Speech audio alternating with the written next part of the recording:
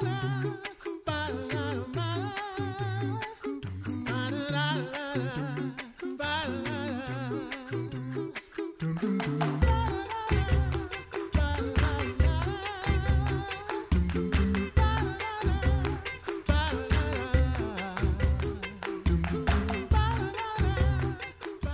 to the Coffee Hour. It's Monday morning. I'm Sarah Gulseth. And if you were listening last week, you would know that Andy Bates is on vacation this week, which means I'm in charge and I'm pushing the buttons in the studio. And I also have a lineup of guest hosts this week. So you listeners get the joy of listening to some new voices helping me host on the Coffee Hour. And today we have a familiar voice. We have Pastor Peter Ill from Trinity Lutheran Church in Millstadt, Illinois, joining me in the studio. Welcome, Pastor Ill. That's right. It's wonderful to get to hang out here at KFUO. I get to do my second program of a day as guest host. It seems like it's vacation week, but that's okay.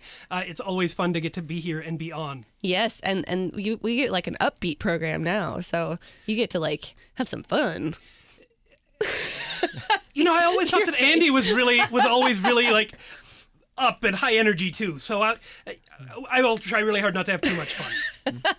I don't think we can have too much fun on this program. Maybe. Okay, I don't know. The bar is very high for too much fun. Okay, got it. All right.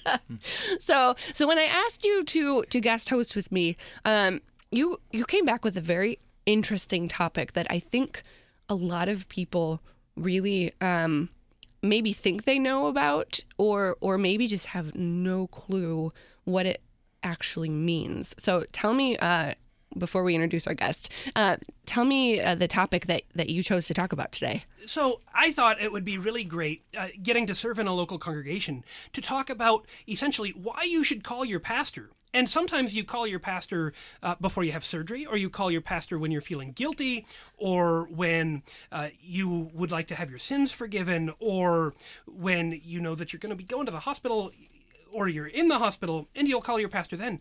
But then sometimes you'll call your pastor because there's something that you have a question about how the Christian life applies to you, and you're not sure if that's a pastor question or not. You might call your pastor, you might not. And so one of kind of the question that I was thinking of was when do you call your pastor? And when you call your pastor, how do you ask him for help? Mm-hmm. Sure. So with us in studio, we have Reverend Dr. Rick Mars, Associate Professor of Practical Theology at Concordia Seminary here in St. Louis. And he doesn't get the talking paw. That only goes between you and me. Sorry. Okay. We're asking him the questions. We have a little talking paw in studio that I get to share with my guest host, so we know who's asking questions. People have heard about the hacky sack that Andy and I have, so. Nobody told me all the rules yet. It's okay. I'll get there. So welcome, Dr. Mars. It's very good to be with you. You guys do have fun here. So. We have a lot of fun on the Coffee Hour. That's partially, yeah. We just like having fun. Happens. So before we came on air, we were talking about the differences between pastoral counseling, pastoral care, Christian care, and I wasn't really aware that there was this difference between all of these things. So can you and Pastor Ill, can you share what the difference is and what this spiritual care kind of covers? Yes. I mean, the church has been providing soul care for 2,000 years or longer. It actually goes back into the Old Testament as well. But and so for large percentages at that time, pastors were the ones that provided that soul care, that spiritual care. In German, they call it Seelsorge. Yeah. But now then we have a variety of different vocations in our culture that can provide that. So pastors still provide pastoral care. There are professional counselors who are Christians who provide soul care for people but aren't ordained, aren't trained as pastors, but are trained as professional counselors in ways that can be very, very helpful to people in ways that maybe pastors couldn't be. And so some pastors very willing to refer out. We'll probably talk about that later on. And then there's a middle sort of area. We talked about pastoral counseling. Pastoral care tends to be where the pastor goes, maybe even uninvited, to provide care, like you said, Peter, Pastor Ill, hospital visits, or going to visit shut-ins, or going to visit people in their home. Those are all pastoral care, individual, small group, small family situations. Pastoral counseling tends to be when somebody comes to the pastor and says, "Pastor, I have this problem. Can I come to your office, come to your study, and talk to you about it?" And that usually runs an hour or something, and might look a little bit more like the Christian counseling, but might not, depending upon what the particular issue is that the parishioner has at that time. So what might be a really good topic to talk to your pastor about, to call him up and say, "Hey, I would like to talk with you"? What might be some really good examples of some things that your pastor is the right guy to talk to? Well, man, that really is a wide gamut. Relationship advice? Romantic advice? I was told to ask that. Husband, don't worry. If you think that your pastor would have some expertise in romantic advice, then go and talk to him. But I would say the vast majority of pastors would probably look at their parishioners and go, "I don't think I learned anything about this at the seminary, and I don't know that I have a lot of personal experience that could be helpful to you." But other things that they might be helpful in, I mean, if somebody's feeling quite depressed and has questions about, does God still love me? Or I'm really anxious about things. Am I trusting in God? How can I trust in God better? Anything like that. Even, the worst of the mental illnesses, even people with schizophrenia, people who are hallucinating and seeing things, hearing things, should go and talk to their pastor if this is something new that hasn't happened to them before, so that he can at least refer them on to somebody. He won't be able to provide the counseling and the medication that they might need for their anxiety or their hallucinations or whatever, but he should hopefully know a Christian counselor, Christian psychiatrist.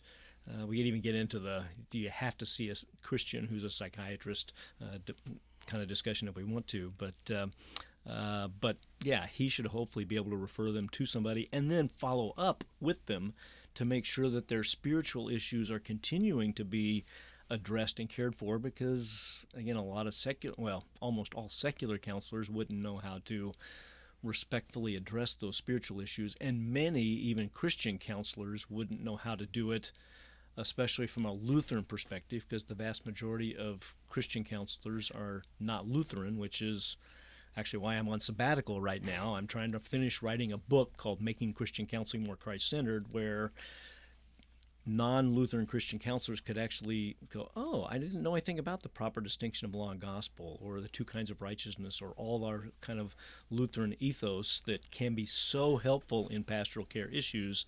And a lot of our Christian counselor friends just don't know anything about that. So I'm trying to finish that book in the next 3, 4, 5 months to provide that to that world. Sure. And we'll have to have you back to talk about it then. I would love to do that. So if say I have a thing I need to talk about with somebody, do I seek my pastor's wisdom first, or do I seek a counselor first, or does it depend on what I'm dealing with? It probably depends upon what the situation is. If it's, I've struggled with anxiety issues throughout my life, maybe go see a counselor first who is a Christian, but then tell your pastor that you're going to seek maybe even go to the pastor first to see if he knows 2 or 3 Christian counselors that he would refer you to, maybe people that he's actually meeting with on a once a month or once every other month sort of basis, so that at least if the parishioner gives permission, explicit written permission to the counselor that he or she can talk to the pastor about those issues, then you've got 2 people working together to help you in those situations. So yeah, it kind of depends. If it's a relationship thing with marriage, I would probably encourage people to go see their pastor first, because again, some counselors would go and hear difficult marriage situations and actually tell them, well, it sounds like your marriage is broken beyond repair. And, a pastor doesn't want to have that happen. So it's good that the pastor has actually talked to counselors and knows that they would apply a biblical sort of frame to help these people work through their relationship issues, and would try to get them to reconcile if at all possible. So Absolutely.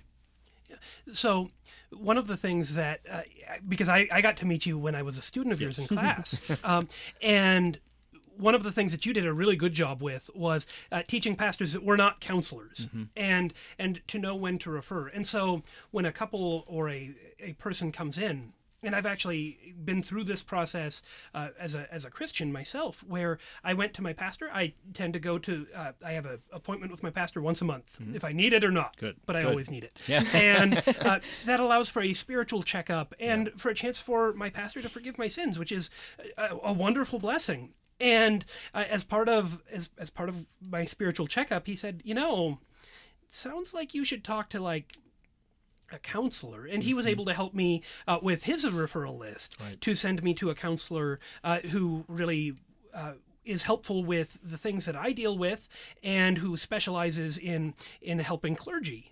So that was a really helpful thing for me.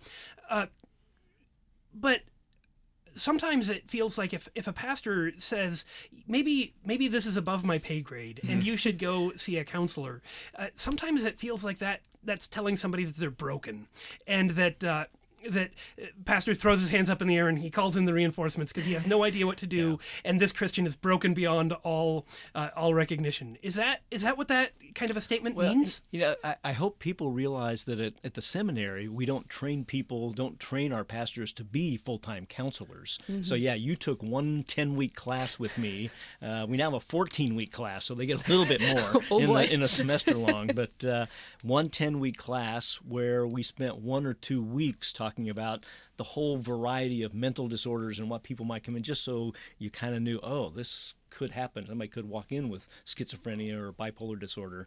Again, somebody with a master's degree has many more classes on those sorts of things, not just a week or two. And somebody with a PhD has even more experience in those sorts of things. So my background, I was a psychologist before I became a pastor. So I taught at Concordia, Chicago, before I came to the seminary, and then was a parish pastor for 6 years, and then was called back to teach pastoral counseling at Concordia Seminary.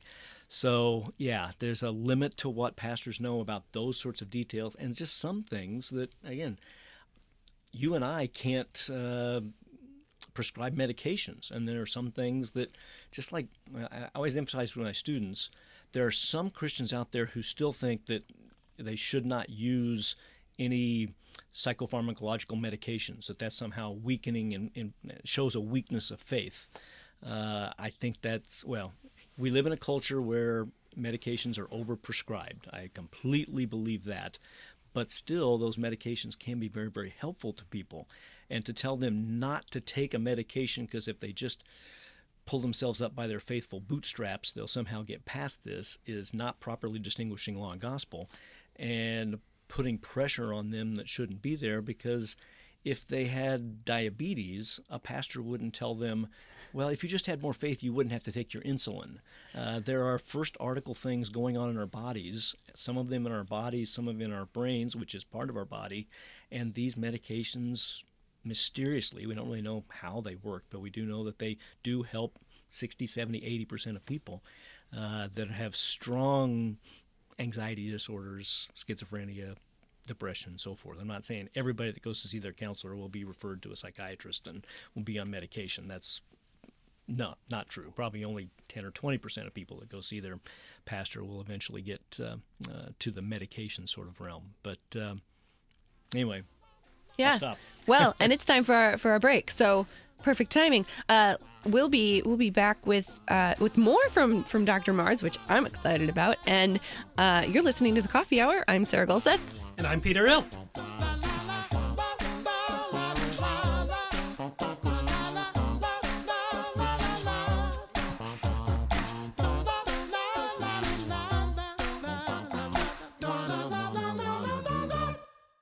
Concordia University, Wisconsin in Mequon overlooks a half mile of beautiful Lake Michigan shoreline. CUW campus is located 15 miles north of Milwaukee, with over 70 undergraduate majors, 28 graduate degree programs, and doctorate programs in pharmacy, physical therapy, occupational therapy, and nursing practice. CUW offers online learning and accelerated learning at one of 9 Wisconsin centers and 1 in St. Louis. Traditional or accelerated education, CUW has the program for you. CUW.edu.